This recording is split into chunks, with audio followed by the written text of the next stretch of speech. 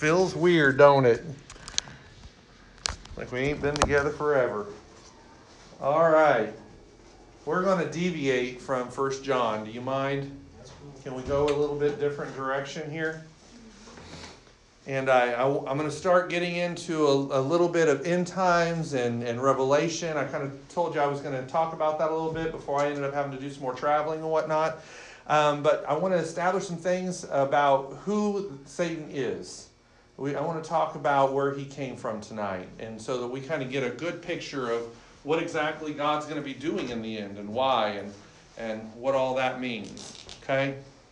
And so tonight, let's turn over to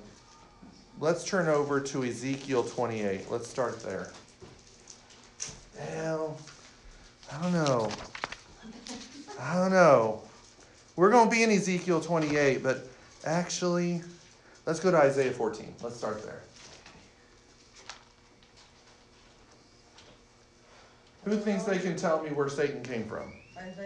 Isaiah 14:12. Who can tell me where Satan came from? Heaven. The fallen angel. Okay, well, how did all that happen? Let me ask you this. How did you get here? God created. God created you. How did he create you? And blood. And what did he do? Breathe life. He breathed life into you, and then what? You became. He made you a living soul.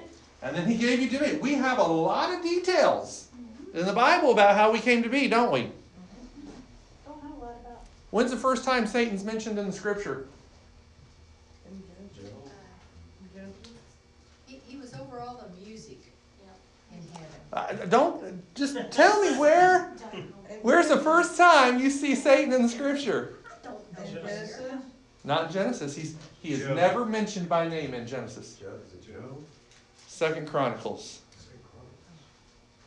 You go through multiple books of the Bible before you ever even hear his name. Now, I will give you, Job is technically the first book ever written in your Bible. And he is mentioned there. But if we were to take, Darla says, aha! See? Told you. Wait a minute, Job's the first book ever written? Ever written in your Bible. Your Bible is not, your Bible is not in chronological order. It is not. Why isn't Genesis? Because it says in the beginning. Yeah. Satan is never mentioned in Genesis 1. Well, I know that. But why isn't Genesis the beginning of Why isn't it the beginning of the Bible? I can't answer that. You're going to have to ask God that one day. Why was it the first Who Job is. caused Adam and Eve to fall? the serpent? The serpent. The serpent. That's what we're told. Who was cursed? Serpent. Blue earth. The serpent. The earth, Adam, the serpent, the woman. Where was Satan? He was in the serpent. Was he was upon the serpent? He should But- have an image. But It doesn't tell us that in Genesis. it just How tells do you the we know serpent. that's him? Like in Genesis. Like, You know how we know? We didn't know. Do you know how you know? Because everyone told us. Because So he say- lied. so Because in look. 2 Chronicles he says that he doesn't want, or 2 Corinthians he says he prays that we don't be beguiled as Eve was by the serpent. I know, well, that's what I'm saying. For someone who's just reading the book, they don't know that the servant is the devil. So my whole premise is for trying to get you guys to be thinking about this is we probably believe a whole lot of things that aren't true. Oh no. Imagine that! First time he's ever said that. I should have a t-shirt like that's not true. Yes, Oh my God, yes you should. Matt's Bible study on Wednesday nights. That's not true. Who was taught when you died you become an angel? I was taught that as a kid. Grandma died, she's an angel in heaven now. Yep. I was told that. Right? Ain't true. I never thought about that. Like, how did, when I read Genesis, I just automatically knew that Satan was Satan. Just because everyone grew up in the church and I was told that was Yep. Satan. Yep, you were just told that, so you believed it, right? That's how most of the world is. So we talked about last time, I do remember we talked about this. If a truth sets you free, what does a lie do? Keeps him bothered. Bind you. So what do you think Satan wants to do? Bind Keeps you. him bothered. Satan don't want you to know where he came from. Satan don't want you to know what his strategy is. He don't want you to know squat. Because to know is to be empowered to be able to defeat and overcome. Amen. So why would he want you to know? Now there's a reason that you don't have a lot in the Old Testament about Satan. Who knows what it is? Anyone He's have an not idea? important. Oh. I will say this, kind of. Anyone got an idea? This is my personal belief. Cause God's trying, like the first half is like God trying to tell you like what he wants us to live. I don't know. Like it's showing like his details of what path he wants us to take instead of. I see what you're saying. I don't think that's the reason though. Anyone else? What was the question? Why don't you think that God said too much about Satan in the Old Testament? I think there's two reasons. Well, they didn't know sin. They didn't know sin. What would you have done about it? How would it have helped you? Yeah, I mean, I think there was just a set of rules given at the time because there wasn't any power. And if you would have really known that much about him in that time, it would He have didn't just want to been, dwell on the. you wouldn't have had the power behind you to defeat that. And so if anything had been worse, then So remember Genesis tells us, let's flip over to Genesis chapter 3 real quick. Or not Genesis, did I say Genesis? Galatians, sorry. They both start with a make G. up your mind. I know. Hey, speed dial here. You should have your Bible on speed dial. That's why I use this when I can't even try to flip your paper. Why you need to use your phone, right? Yes. So over here, looking at, let's see here, chapter 3, down in verse, let's go to 4:1. Let's go to 4:1. Galatians 4:1. So Paul says, "Now I say that the heir, as long as he is a child, differs nothing from a servant, though he be Lord of all, but is under tutors and governors until the time appointed of the Father. Even so we, when we were children, we were in bondage unto the elements of this world. But when the fullness of time came, God sent forth his Son, made of a woman, made under the law." Christ was birthed under the law, "to redeem them that were under the law, that we might receive the adoption of sons. And because you are sons, God has sent forth the Spirit of his Son into your hearts, crying, Abba, Father. Wherefore thou art no more a servant, but a son. And if a son, then an heir of God through Christ." So what is he saying? He's saying, before salvation came, before Jesus came, before the new birth, before all of that, we had no ability to comprehend. Remember what he says in 1 Corinthians chapter 1? He says, "The natural man cannot comprehend the things of the Spirit of God, for they are foolishness to him, nor can he know them." Right? So if you were to go up right now to Miko, and you were to say, "Miko, you can't lift your finger and put it on that outlet because the electricity comes out of that at so many volts an hour, and if you hit that just right, that's going to shock you and that's going to cause your circulation to..." What's Miko going to say? Huh? Okay. Let me try. He's going to lift that finger and he's going to go see, right? Because it means nothing to him. That was us before Christ. We didn't have the ability to comprehend. We didn't have the ability to do anything about it. So what was the point? But you can go up to Miko and say, "Miko, you lick your finger and you touch that outlet, I'm going to spank your little butt." And what do you think Miko's going to do? No, Grandpa. Right? Because he ain't going to want to get spanked. That's why we discipline our children. Because they can't comprehend all of the technicalities of everything, but they can comprehend punishment. And as they get older, hopefully, you stop spanking your children and you start telling them those delicacies and those technicalities and stuff like that. And they start rationalizing and they start understanding and they start making decisions and choices and stuff, right? And you no longer have to tell them, "You go on that road, I'm going to spank your little butt." But instead you say, "Honey, you need to look both ways because otherwise a car's going to come and hit you." And they grasp that. You see what I'm saying? As people, as humanity, we didn't have the ability to understand what God would be telling us, even if he tried. We didn't have authority. Why did Job, when Job went through what he went through, why did Job not just say, "Satan, in the name of Jesus, I command you to get out of my house, get out of my family, and go"? If he would have said it, Satan would have said, "Yeah, nice try." Jesus hadn't died yet. We had no authority yet. There was no blood covering his sin. He was sacrificing animals in fear that his children were sinning against God. He had a huge door open of fear. He constantly did this every day because he was fearful of how his children were living. And Satan had immediate access to heaven. Do you know that Satan has access to heaven even right now? Yep. He sure does. When Jesus said, I saw Satan fall like lightning, when did he see it? Revelation. He saw it prophetically in the future. It hadn't happened yet.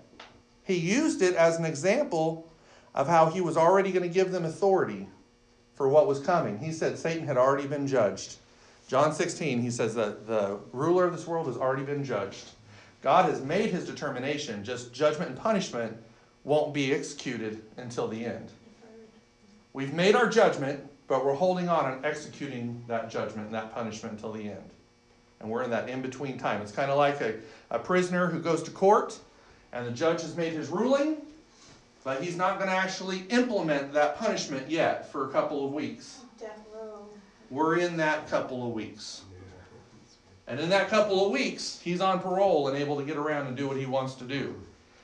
There's restrictions. God gave us the authority. So when Satan comes and he starts functioning in our lives, and we throw out these little prayers like, oh God, please help. God says, I gave you the authority to do that. I told you to speak to the mountain and it would be moved. I didn't say, oh God, help me. I said you. And we see this throughout the Bible, even in the Old Testament. Moses was given authority. Did you know that? Moses was told, take up this rod, and God called his staff the rod of God. Read the scripture. After God first tells him to throw it down, he says, they won't listen to me if I go to them. What can I do to prove to them that you've spoken to me? God says, take your staff and throw it down and I'll make it a serpent. And he throws it down and it makes him a serpent and he backs away from it. And then he tells him to pick up the serpent by its tail. Why was that the stupidest thing for God to tell him? Why do you think? What happens when you pick up a serpent by the tail? It bites you. It's the very last thing you should ever do. So now you know, if you ever see a snake, don't pick it up by its tail. You pick it up how? By its head, because it can't turn around and bite you. Moses knew he was taking his life in his hands. But he did it anyway. And when he picked it up, God said, now pick up the rod of God. And he picked it up. That became God's rod. And he did miracles with that rod. He said, put your arm in your cloak. And he pulled it out and became leprous. He said, now put it back in. And he healed it. And when they went to the Red Sea, and they were cornered in on every way, and they didn't know what to do, Moses did what he saw the children of Israel do. He hadn't done it up till then. But what was the children of Israel doing? They're making God mad, weren't they? Why? They wouldn't believe. But Moses was believing, right? Mm-hmm. Every miracle Moses did, his staff was involved in. You realize that?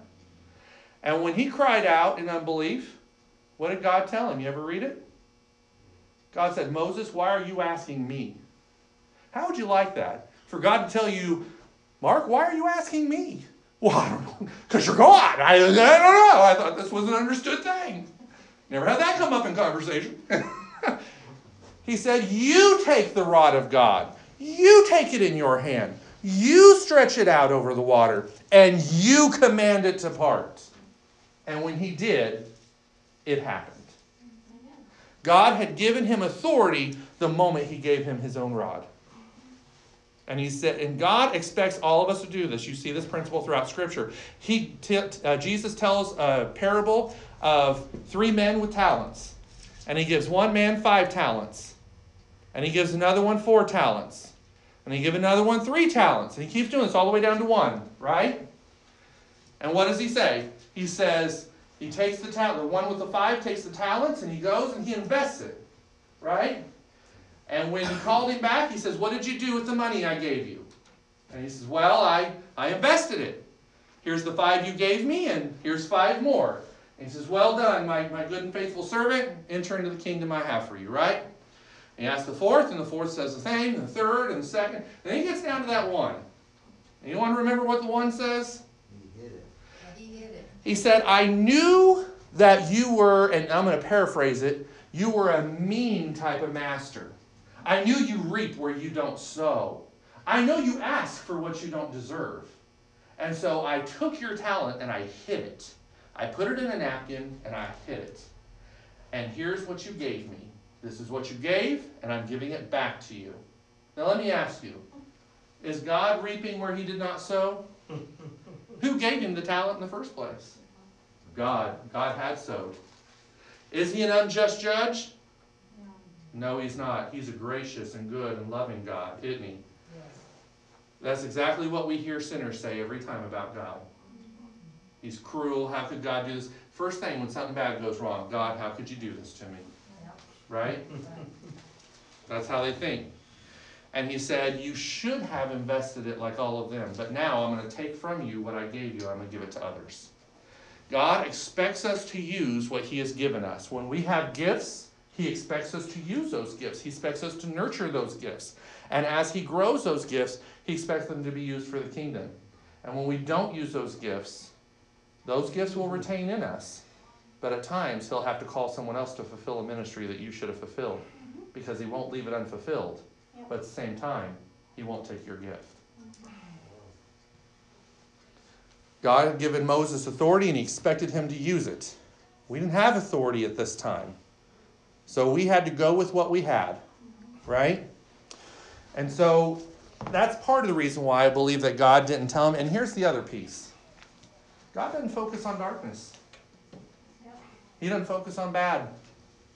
When God created light, he said he saw the light and the light was good. He didn't say, I saw the light and the light was good, but whoa, look at that bad darkness. Ooh, that's bad darkness. Did you see that darkness? I couldn't believe that darkness. We had to put some light in there because it was pretty dark. God doesn't do that, does he? Jesus didn't go up to Lazarus and say, wow, he's really dead. I thought maybe, he thought he's dead better. He's coughing or singing. He's dead. He didn't even move. See, I hit him in the phone. He didn't even move. He didn't do that. He called forth life. And he commanded. He saw him as a living being, not as a dead corpse. And he commanded him to get up and to loose him. God doesn't focus on darkness. He focuses on light. God tells you to not have vain thoughts. Don't have empty thoughts. We could be thinking of a bajillion things there could be to think about, but there's no purpose in it. There's no life in it. There's no energy or power in that. And God says, think the way I think, for my thoughts are higher than your thoughts, and my ways are higher than your ways. So God doesn't look at a sick person and say, wow, they're sick. He calls those things which be not as though they were, and he looks at Christina and says, that shoulder is whole in Jesus' name, and you move it. He says, that inflammation's gone. But Jesus, I said the inflammation's gone. You step into his reality, or do you want God to step into your reality? That's a renewing of mind. So what would the point be to tell us all of this stuff? God tells us what we need to know to be able to do what he's called us to do.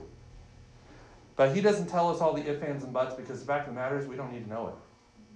There's going to come a time where we know all things. It'd probably be interesting to know some things. There's some things we can find out as we study the scripture, but the fact of the matter is, do you know Satan and demons like attention? Love it. Love it.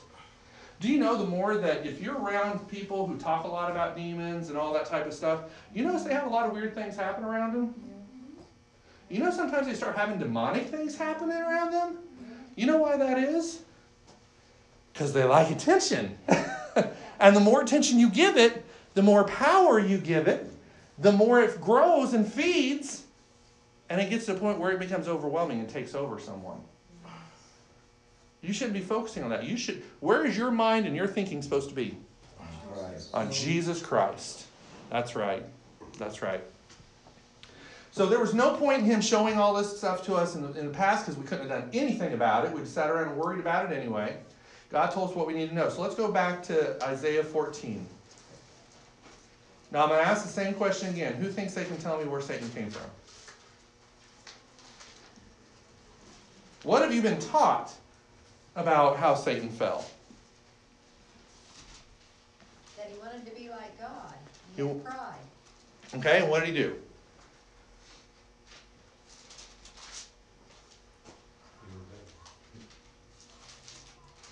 Scott, you act like you got something just right there. Well, I've heard he wanted the riches of the world, of the earth. Okay. It was one thing. He wanted to be like God, he wanted power. Okay. Where in the Bible does it talk about all this? He doesn't. Anyone ever heard that Satan was cast out of heaven with a third of the angels? Yes. Yes. Where is it in your Bible? Please tell us, educate. This typically comes out of Revelation chapter 12. I'm still staying on Isaiah. I'm just flipping over there. If you want to follow, you can. Sure. Isaiah chapter 12 verse 1 says, "And there appeared a great sign, a great wonder in heaven, a woman clothed with the sun and the moon under her feet, and upon her head a crown of 12 stars. And she, being with child, cried, travailing in birth, and pain to be delivered." Any idea what that is? It's all right. It's a little cryptic. We'll talk about it in the future. "And there appeared another wonder in heaven, and behold, a great red dragon, having 7 heads and 10 horns, and 7 crowns upon his head. And his tail drew a third part of the stars of heaven, and did cast them to the earth. And the dragon stood before the woman, which was ready to be delivered, for to devour her child as soon as it was born. And she brought forth a man-child, who was to rule all nations with a rod of iron, and her child was caught up unto God and to his throne. And the woman fled into the wilderness, where she has a place prepared to her, that they should feed her there for 1,260 days, or 60 days. Tribulation. So what, does that tell you that Satan got cast out of heaven with a third of the angels? No. That's where that came from. That's exactly where it came from. So let me ask you, what do you think that's telling us in those verses? Tribulation. Not yet. Okay. But we're going to get there. We're going to get there. Saying hit born. So here's some stuff. To understand Satan, you need to understand his genesis, okay? He was an angel, but not just an angel. A matter of fact, you're almost borderline to call him an angel. And there's a reason for this. Wasn't he the angel of light? He comes as an angel of light, according to Paul, but he's never called an angel of light. But he comes to deceive us as an angel of light. Okay? But what we're going to learn is that he was what's called a cherubim. Now, what is a cherubim? Baby angel. That looks like what? Got those Little cute little devil. buns you just want to Little spank, devil. and the little bitty wings that fly around, right? The horns. And that's what, give him some horns. And that's what we're told it is, right? We're told cherubims are these little bitty babies that have little bitty wings, and you just want to spank their little bottom, right? It looks so cute. Far from it. Cherubim are actually never called angels in the Bible. Never once. Most theologians believe that they are the highest order of angels, and they were created specifically for a specific reason, and we only see technically a handful of them in the Bible. The order of angels is innumerable. The Bible says that there's thousands upon thousands upon thousands. So really, could we number them? Only God probably can truly number them. Okay? But cherubim, you can precisely number because you can count how many you see in the scripture. They're always around the throne of God. Always. And they look different from all the other angels, and they behave different than all the other angels, and they have specific purposes that no other angels do or present. And the interesting thing about this is that he is the only cherubim who is given a name. He was called Lucifer. And we learn this out of Isaiah. So does that mean the others don't have names? We don't know. I believe God knows a name for every angel. I truly believe that, but we don't need to know it. Right. Angels, by virtue of their essence and who they are, unlike demons, they don't want to be seen. They don't want to be out in the open, and they always are working behind the scenes. In order to see an angel, God has to open your eyes to be able to see it, and it's usually through a gift of discerning of spirits. Angels do a lot behind the scenes that you never know, and a matter of fact, in Hebrews it says in chapter 13 that you need to be careful of how you treat strangers because you may be entertaining angels unaware. And I believe that's happened in my life a couple of times. I have very vivid remembrance of those instances. I know exactly what God was doing in those situations, and I remember how all that played out. And you don't know, because a lot of times, the times that you encounter angels, they come as ordinary people. And you never even realize it unless God reveals it to you. Lucifer was an angel. So back over here. First of all, what I'm going to say about Revelation 12. Remember in 2 Thessalonians, we talked about how, 2 Thessalonians chapter 2. Hour's not long enough, doesn't matter. I'm telling, an hour is not long enough. No. Just to give you a piece of future pie here, okay? 2 Thessalonians chapter 2, verse 1, one of the scriptures I always love to use to prove there is no pre-tribulation rapture. Right here it says, verse 1, "Now we beseech you, brethren, by the coming of our Lord Jesus Christ, and by our gathering together unto him." Which comes first, our gathering to him or his coming? Right here he says his coming, and when he comes, we're gathered unto him. Right? Just say yes, I'm right. Okay, verse 2. "That be you soon not shaken in mind or troubled, neither spirit, nor by word, nor by letter, as though coming from us, as though the day of Christ is at hand." The whole reason he's saying this is because he don't want you to be deceived. He don't want you to believe a lie. And he says, "Let no man deceive you by any means." Imagine that. "For that day shall not come." Say that with me. "That day shall not come, except there come a falling away first." Falling away first. That Greek word is apostasia, which means what? Falling away. A falling away from the faith. It's people leaving Christianity. It's people saying, "I don't believe in Jesus Christ, even though I once thought I did." It's people not being Christian anymore. These are the tares among the wheat, folks, people. This is how this works.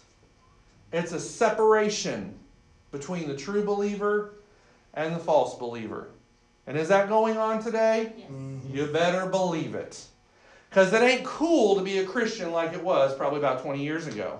I remember when I first got born again, and it was kind of a cool thing to be a Christian. I remember a kid on my college campus coming in, and he's like, "Oh yeah, I'm a believer. Come over to my dorm. I got the bumper sticker, I got the t-shirt, I'm like, whoa.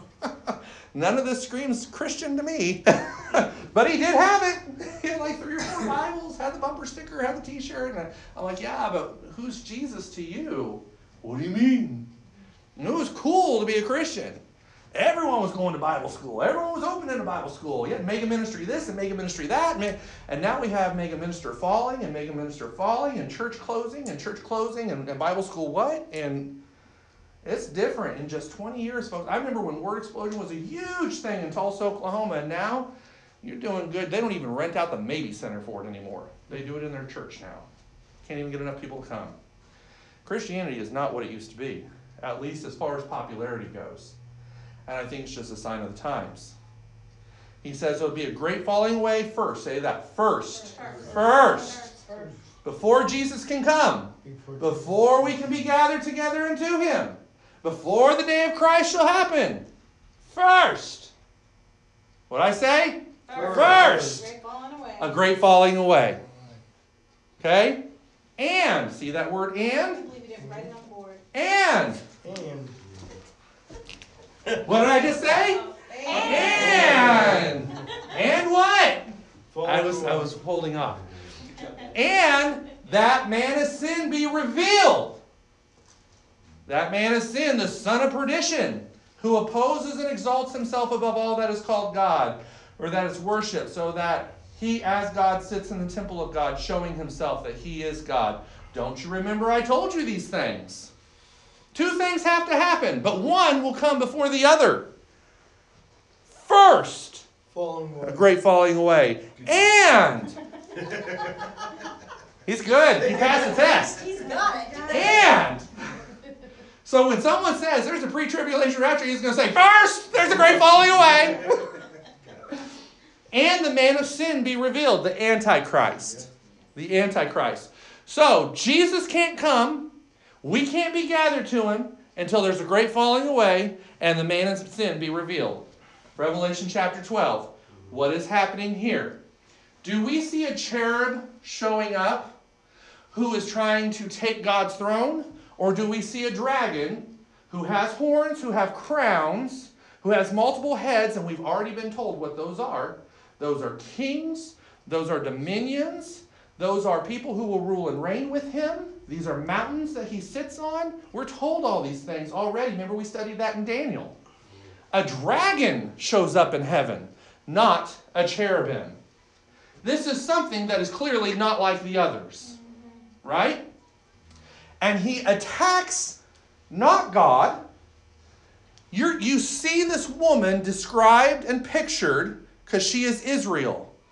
And she is Israel giving birth to the Messiah, because who is this babe? What will this babe do? He will rule the nations with a rod of iron. That's exactly what we're told about Jesus Christ. He will rule the nations with the government shall be on his shoulders. Remember this? And where is he caught up to? The throne of God. Where did Jesus ascend to on the day of ascension? The throne of God. He is seated at the right hand of the Father, right? And you're seated in him, right? Yeah. We're given these details to understand who this is. There should be no question who this is. This is the exact picture of what we see in Joseph's dream of his father and mother. This is messianic saved Israel. This is the Jews who are true believers that Satan's going to attack and try to wipe out, just like Hitler did. Before tribulation. What?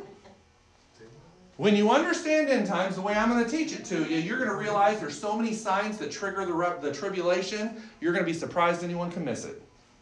It's so obvious. It's like God screaming, "Hey, stupid, wake up!" Because these things happen. We get exact days. We get exact times. Remember, Jesus wept over Jerusalem right before his crucifixion. And he said, "Jerusalem, Jerusalem, the city that kills its own prophets. How I've longed as a mother hen to wrap you around like chicks and care for you. But you would not let me. And therefore now you will be desolate. For you missed and you did not know your time of visitation." He rebuked the city for not knowing their time of visitation. Why should they have known? How should they have known? Because Daniel's 70-week prophecy to the day told all of the Jews. Daniel taught the Magi who came to Jesus' birth. They were descendants, they were astrologers, they were Magi's that were taught by ancestors out of Daniel's school back in Babylon. They came because they were told to watch for the star. The same star that Daniel knew about out of Genesis that Balaam, the false prophet, had prophesied. He said the star of his scepter would be above you, O Bethlehem. And they watched for it. Year after year they watched for it. Every night they looked for it. And they started moving the moment they saw the star. And it took them years to get there.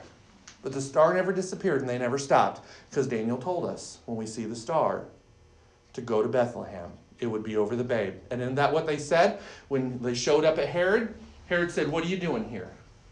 And what they say? "We came to worship the Christ, for we saw his star, and we came to see where he lay."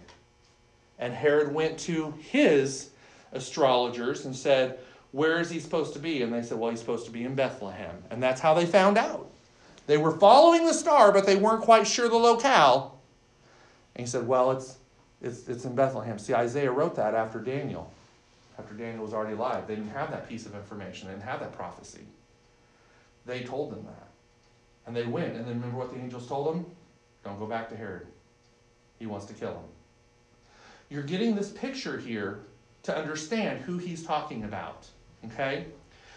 The dragon is very clearly Satan. Mm-hmm. Very clearly. And what this tells us is at the beginning, right before tribulation begins, what is going to happen is Satan is going to wage war in heaven. He is going to attack heaven again. And one of the ways he's going to do it, because he never does it directly, Satan ain't stupid, folks. It says that he was full of wisdom. Okay, we're going to get to that scripture here in a minute in Ezekiel. He ain't stupid. And so what he did is if he's going to attack God, he's going to attack God through his people. And he's going to go attack those Jews. And then what happens? Anyone know? It says, and there was war in heaven. There was war in heaven. When he wants to get down there and he wants to touch those Jews, God says, I'm done. No more. Michael, get him. Michael is the archangel, and there's only a handful of archangels that we're aware of in the scripture. No one is technically called an archangel except for Michael. And the word is actually in the Greek arche, which we get the word archangel from. And he is specifically over Israel. In Daniel, remember Gabriel comes to Daniel in Daniel chapter 10, and he says, the moment you began to pray, O Daniel, beloved of God, I was immediately sent to you. However, the prince of Persia prevented me from coming, and I've been fighting with him all these days. But Michael has come to relieve me, and he fights in my absence, so that I could come to you. But when I leave, I know I will encounter the prince of Grecia. Persia and Greece were both beasts that Daniel sees in this prophecy. So we're going to get a little bit more into this, probably not tonight because I don't have time. But there is a hierarchy to God's angelic system, and there is a hierarchy given to us in Scripture of Satan's kingdom. Okay? And we're talking about this so you understand Satan and kind of how he functions. But angels can be over nations. And Michael is specifically a warrior angel. And he is specifically over all the armies of God. He is the captain of the host. Who was the original captain? Anyone know? Come on, Mark. You know this. In Joshua, Joshua encounters the captain of the hosts of God. And it's called a theophany. Anyone know what that is? It's a pre-incarnate visitation of Jesus Christ. He sees Jesus Christ before he's birthed, and he is the captain of the hosts of God. He also comes as the Word of God, sometimes as the angel of the Lord. But he comes and Joshua says, are you for us or are you for them? And he says, I'm not for anyone, I am for the Lord. And he says, if you be on the Lord's side, we fight with you. And he decimated his enemies. Michael took that place. Michael is the archangel. He's the warrior angel. He leads the armies of God, and he specifically stands watch over the nation of Israel. We know this because in Daniel chapter 12, and it's interesting, it's Daniel 12 and Revelation 12. Coincidence? I think not. Daniel chapter 12. I like my nerdiness. Oh, I went too far. There we go. Daniel chapter 12. Should have opened a window. I'm getting hot in here. Yeah. Daniel chapter 12. I'm going to turn on those fans real quick. Try to move some air around here because I still have time. And I'm using it. Daniel chapter 12, it says, and at that time, so Daniel is still getting some revelation about end times and what's going on, and Daniel's totally lost. He tells us later on in this chapter, he tells God, I don't understand. And that's where he says, Daniel, this is sealed up until the end. Okay? I told you so you could write it, but I'm sealing it up until the end. But he says, and at that time, at what time? At the time the dragon comes in Revelation 12. At that time shall Michael stand up, that great prince. You never see Michael stand up in Scripture until here. Michael stands up for the children of thy people, and there shall be a time of trouble, such as never has been since, nor was a nation, even to that same time. And at that time thy people shall be delivered, every one that is found in the book. What do we see in Revelation 12? We see that there is war in heaven. And verse 7 of Revelation 12, And there was war in heaven, and Michael and his angels fought against the dragon, and the dragon fought against his angels. Side note, where are the demons in this? Have you ever heard that demons are something other than fallen angels? I have. I've been told that a bunch. Demons are angels that are fallen. Fallen angels are demons. Okay? It's actually from the Greek word that means devils, and we call Satan what? Devil. The devil. So those who followed him are also devils. What does the word Satan actually mean? Is it deceiver? Deceiver and Accuser. He's his brother. adversary. What is every single fallen angel? Adversary. An adversary and a deceiver. God hasn't given him a name, we have. We call him Satan. Look on here. He says that there was war in heaven. Michael and his angels fought against the dragon, and the dragon fought with his angels, and prevailed not. Neither was there a place found anymore in heaven. Remember, he is the God of this world. He is the prince of the power of the air. This is the day he ceases to be, right here. When Jesus said, "Behold, I saw Satan fall like lightning," boom, this is what he was talking about. And it says, "And the great dragon was cast out, that old serpent called the devil." This is how we know it was the devil and the serpent. "And Satan, which deceives the whole world, and he was cast out." Did he go to hell?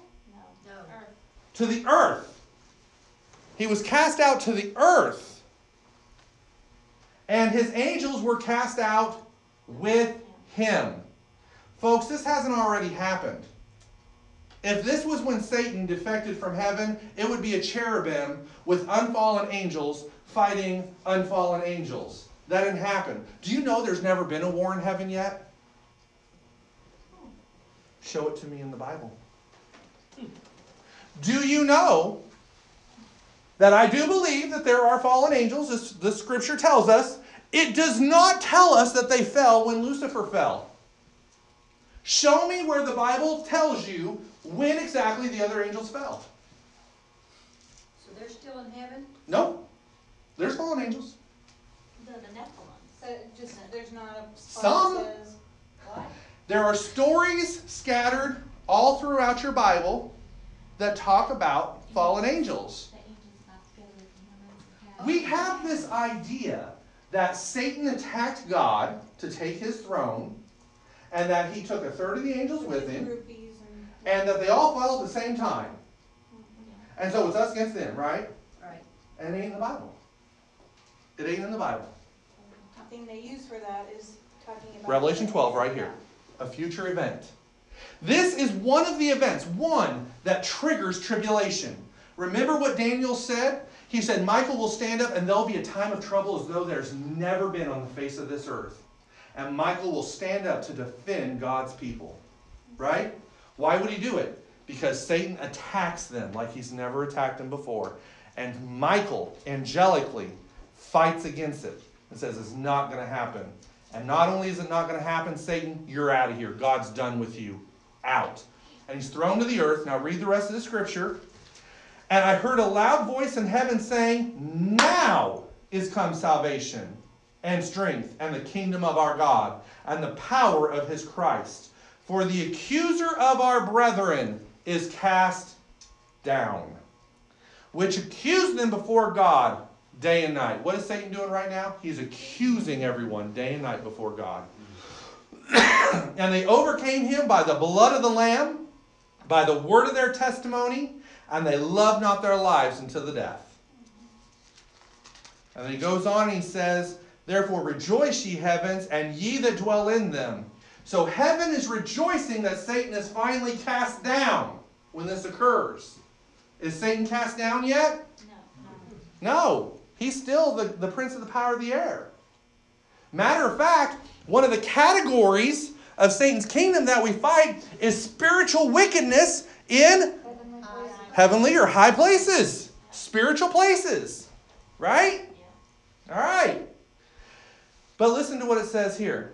It says, therefore rejoice, ye heaven, and ye that dwell in them. Woe to the inhabitants of the earth and of the sea, for the devil is come down unto you, having great wrath, because he knows that he has but a short time. What triggers it? Michael defeats Satan and his armies, casts them to the earth, and says, your time is up. Your time is up. God is sending his kingdom in manifestation. Christ is returning, and we're done with you.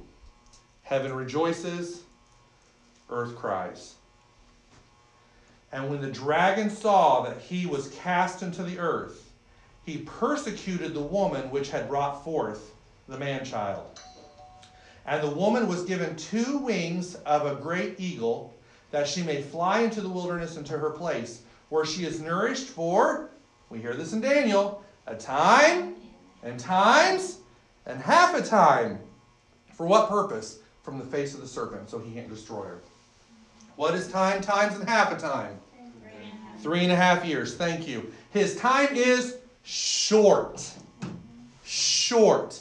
How long did it say this woman was going to be hidden in the previous verses? 1,260 days. Exactly 3.5 years. Do you think you know when Jesus is going to come back? I can tell you. When this happens, 1,260 years. Or a time, times, and half a time. 3.5 years. Because he says it over and over and over and over and over. And he tells you to watch and to pray. Why would he tell you to watch for something when you don't have a clue when it's going to happen? Hey, you won't know when it's gonna happen, so you gotta watch for it. There you go. Right. And the serpent cast out of his mouth water as a flood after the woman, that he might cause her to be carried away with the flood. And the earth helped the woman, and the earth opened her mouth and swallowed the flood, which the dragon cast out of his mouth. And the dragon was wroth with the woman. Remember, this is saved Jews. Saved Jews. And went to war with the remnant of her seed, which the commandments of God, or which keep the commandments of God and the testimony of Jesus Christ. Who are the remnants of her seed, folks? Us. You're looking at them. If we were raptured, who would he go after? Why does this woman have to be hidden in wilderness on earth, away from his face? Because she wasn't taken to heaven. God is not even taking this group of people to heaven. He is preserving them by hiding them. And so Satan, in his wrath, goes after the other believers. 2 things occur in Revelation that you have to remember. It is God pouring out his wrath, but it is also Satan pouring out his wrath. So as God's attacking Satan, Satan is attacking us. And you have to keep those separate from one another to understand who's doing what, why, and how God's going to preserve us through it. Does that make sense? Okay, boy, that was a whole lot of not where I was meaning to go. So Isaiah 14:12, where we originally were going. I forgot. Isaiah 14:12. Thank you, Scott. Yeah, Ezekiel. Wow, Ezekiel. We're still going there too. I got time. I'm not 15 minutes over. Okay, so Isaiah 14:12. This is the first time, and incidentally, can I tell you, it is the only scripture in the entire Bible with Satan's pre-fallen name. Only place in the Bible you see it. He's called Lucifer. The name Lucifer, do you want to know what it means? Light bearer. Son of the morning. That's another translation. Satan, or Lucifer, was the only other person in Scripture other than Jesus Christ himself called the day star. Which is, the day star is called the day star because it is the very last star that shows in the sky when morning comes, and it is considered the brightest star. Lucifer was called the day star, and after his fall, Jesus Christ is called the day star.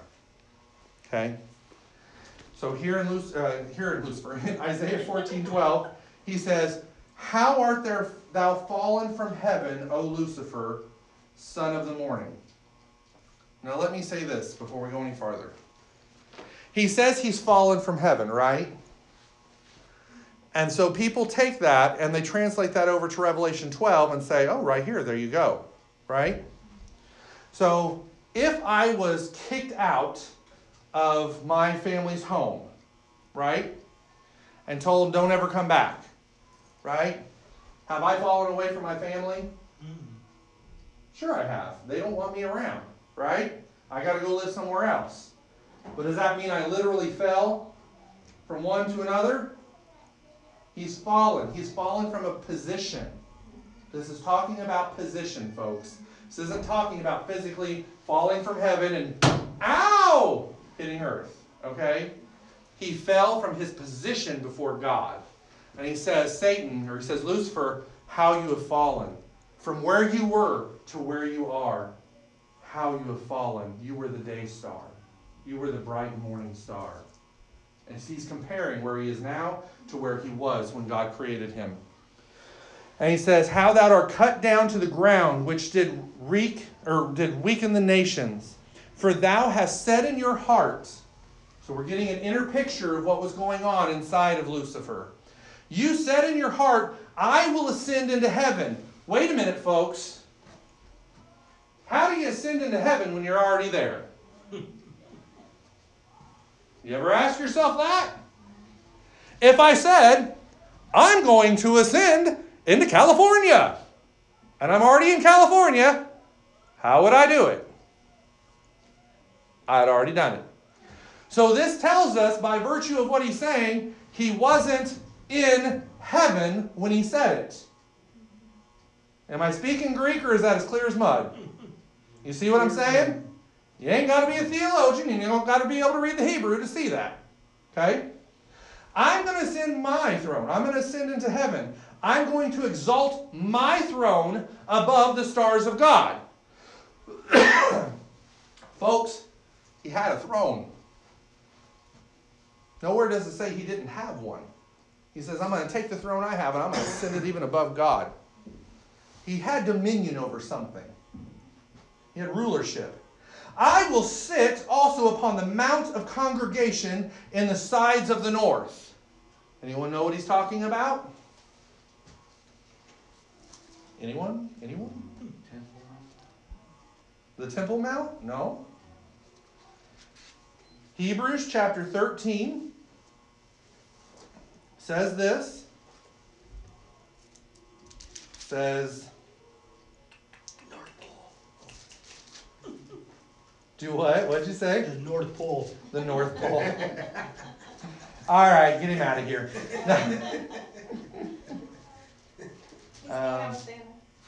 He's going to go be with Santa. Is that what you said? Gosh, why am I not seeing it here? What he's actually talking about, I know I'm looking right at it. Here we go. Chapter 12 of Hebrews, verse 22.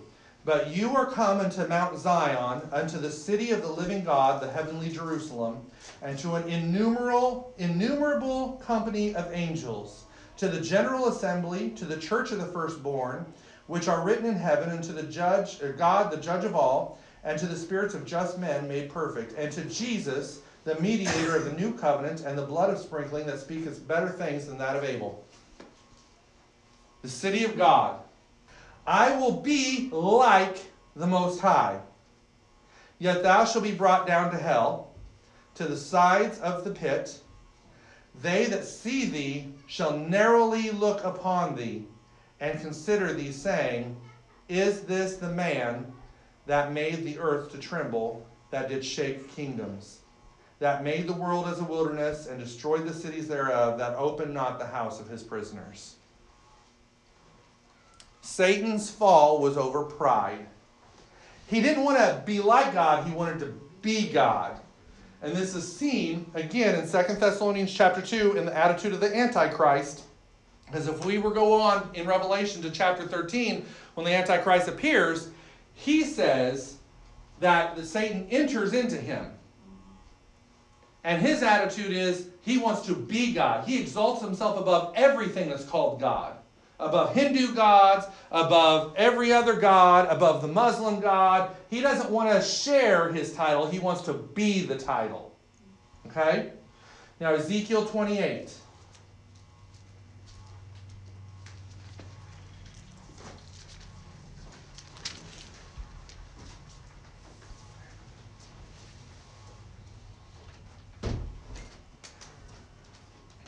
We're going to read this, and I'm going to stop, and we're going to come back and finish next week. How's that? Cliffhanger. Cliffhanger. Ezekiel 28, verse 11. Before we read this, I'm going to tell you this. This is why I believe. You know why I believe and how I believe Satan became Satan? How? This is how. Thank you. I'm glad you asked. Guess what? What? It's a joke in our house. It is. No, we're not going to go into all that. Okay. I believe that Satan was present in the garden as Lucifer. And I believe because God had created man in his own image in the same way that God surrounds his throne with cherubim for two purposes. They protect the glory of God, and they contain the praise of God. All the praise of God goes through them. God had created Adam, and what had he done to Adam? Why did Adam not know he was naked? One, we know he wasn't self-aware, right? Two, Psalms tells us that he clothed Adam and Eve in the glory of God. And where God's glory is, every time you see the cherubim. Every time. Do you know, as a matter of fact, what did God tell Moses to put on top of the Ark of the Covenant to protect the mercy seat? Cherubim. He didn't say angels, he said create two cherubim. And what do the cherubim do? Anyone remember? They don't look at each other. They look at where God is. And do you know in the tabernacle, in the temple, not tabernacle, sorry, in the temple, not only was there the two cherubim on top of the Ark of the Covenant, but there were two gigantic cherubim that the Ark of the Covenant rested between in the room. So when you walked in as the high priest, you went through a curtain, and do you know what was embroidered on the curtain? On the veil? Cherubim. Cherubim were embroidered in gold on the veil, protecting God's glory. You went in and you saw two gigantic cherubim whose wings touched, who hovered over the Ark of the Covenant, and as they went up to sprinkle blood on the mercy seat, they had to do it in between two smaller cherubim on top of the Ark of the Covenant. So even in type and shadow, God told Moses, create it exactly the way that I've shown you. Told David, create it exactly as I've shown you. And this is what they saw in heaven, in the heavenly temple. They saw cherubim hovering around and protecting the throne of God. Make sense? Yeah. God created man in his image. He clothed him in his glory. And he said, Lucifer, go protect them. Go protect them and be a blessing to them. In Hebrews chapter 1, verse 13 tells us that angels are ministering spirits sent to minister to the heirs of salvation. That was true in the garden as much as it is now. He sent Lucifer to protect... Oh, that's not true, Matt. Yes, it is, and we're going to show you. Why I believe Satan fell from his position. He didn't fall exactly from heaven. He's going to do that in Revelation 12. I believe that Lucifer saw in Adam and Eve something he didn't have. Anyone know what it was? Will. Soul. Soul. No, because they're spirits. They're created of spirit. Free will. They have free will because he was able to fall from his position. Remember in the wilderness when Jesus is tempted and he says, the second temptation, he takes Jesus on top of the temple and it says that he shows him all of the nations, all of the kingdoms, and all of the rulers that ever was and ever will be. And he says, for this has been delivered unto me, and I will give it unto you if you'll just bow down and worship me. Jesus does not say, no, it wasn't. He never corrects him and says, no, that wasn't given to you. Satan could not give what he did not have to give. He is the God, small g, of this world. And God says that in his scripture, not us. When Adam and Eve submitted themselves to the lie, they submitted themselves to him. And in Romans 6 it says, know ye not that to whom you submit yourself to that one you become a servant unto. And in the moment they did what they did, they submitted themselves to Lucifer, who was a lower creation. Lucifer had delegated authority, he had conditional authority, which meant when God said go, he could go. When God said come, he could come. Now, he could choose not to do it, but he would be powerless if he attempted to not do what God told him to do. The power was in what God had told him to do, right? God told the disciples through Jesus. Jesus tells his disciples, exact same time he says, I saw Satan fall like lightning. He sends them out with the 70, actually, if you remember right in the story. And he says, go out and cast out devils in my name. Heal the sick, raise the dead, and proclaim that the kingdom of God is at hand, right? They had conditional authority. Jesus hadn't died yet, folks. And these people are going, just like when Peter said, Lord, if it really be you on the water, bid me come. And he said, come. That word come was the authority of God for him to do that. Now, if Peter tried to do anything, I'm going to fly like a bird, he would have dropped flat in that water. But because God had said, come, he could come. And he did until he quit believing. Right? Those people were able to go out. Think about this, folks. Judas Iscariot raised the dead. He healed the sick. He cast out demons in his name. Because he was there when he delegated that authority to him. But Adam and Eve had something totally different. When God created Adam and Eve, he gave them the earth. And he gave them dominion over all the birds of the air, over all the creatures of the land, over all the things in the sea. He goes through and lists it. What he did was he gave Adam and Eve unconditional authority to do whatever they wanted to do. It didn't come with a, if you do this, or and you go do that. It was, I'm giving this authority to you. He saw something he did not have. And he knew if I can get them to submit to me, I can take that from them and I can use it against God. You don't attack someone you know you have no ability to win against. Lucifer was not stupid. Lucifer didn't charge God's throne. He tried to get to God through his people. Same thing he's going to do in Revelation 12. Same thing he always does. So in here, in Ezekiel 28, he says, moreover, the word of the Lord came unto me, saying, Son of man, take up a lamentation unto the king of Tyrus. Now here, if you read the paragraph before, he talks to the prince of Tyrus. He's talking to the physical man. But here, talking to the king of Tyrus, he's talking to the spiritual being behind the king, who's influencing, who's motivating him. He's talking to this same presence that's over this nation at this time. And at this time, Satan himself was handling the nation of Tyre. And we know it because what he says. He says this, say unto him, thus saith the Lord God, thou sealest up the sum full of wisdom and perfect in beauty. He was full of wisdom, folks. God's wisdom. Trust me, he knew better than to attack God head on. Thou hast been in Eden, the garden of God. He said he was in Eden, folks. He was there. Not in heaven, in Eden. And what did he look like in Eden? Every precious stone was your covering. The sardis, the topaz, the diamond, the beryl, the onyx, the jasper, the sapphire, the emerald, the carbuncle, and gold. He was clothed in every precious jewel there was.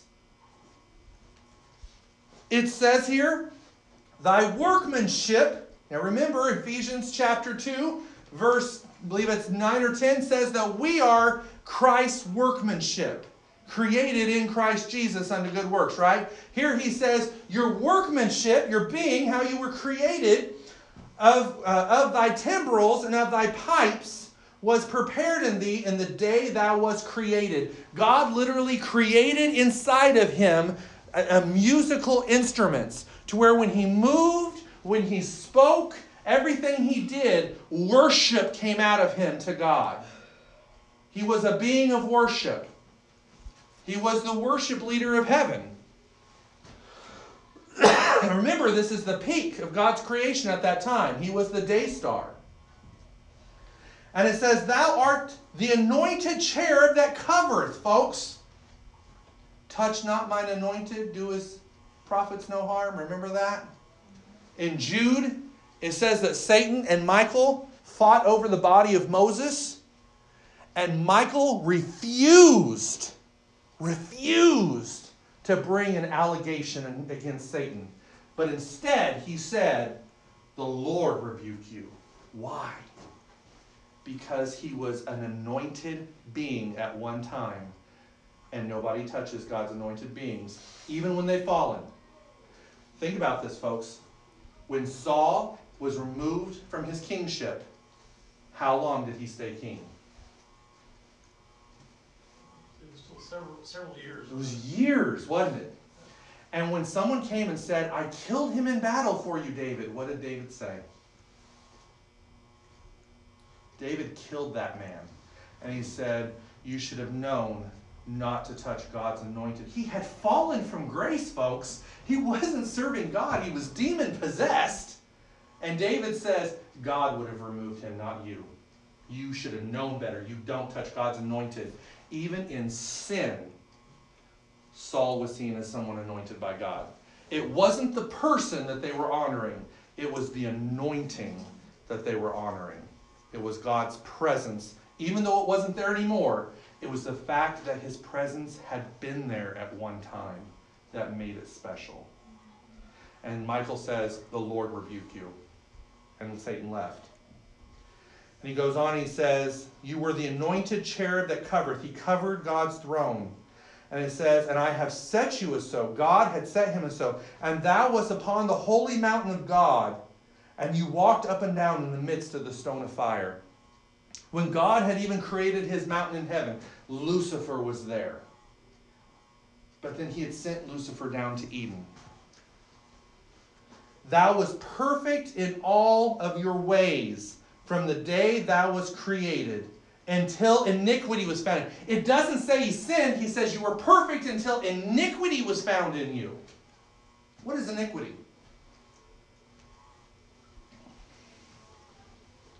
Iniquity isn't necessarily the act that you did. It's the essence in your heart that bursts that sin.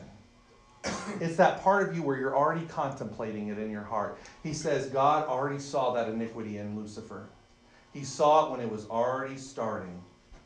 God's omnipotent. He knows everything. He's all-knowing. He knew the moment that started in Lucifer. He didn't stop it. Think about that. He didn't stop it. He said you were perfect in all your ways until then. That's where it started. Remember, James says that sin first starts out as a desire, where? In us. And then as we meditate upon it, and as we're enticed, then it bursts into sin. This same process was, remember, he is the father of lies. He was starting that same process. All right, we're 15 minutes over. I'm going to go ahead and let you go. We'll finish this up later, okay? Sean, you want to close this up in prayer? Yes. Father, we do love you and praise you, dear God, and we just love you for your word, Father. We thank you for your Son, Jesus Christ, and the power that we have in him, Father. We just pray that you lead us and guide us in your word, Father. Just be with us, Father. We love you and praise you. In Jesus' name, amen. Amen. We'll finish up next week.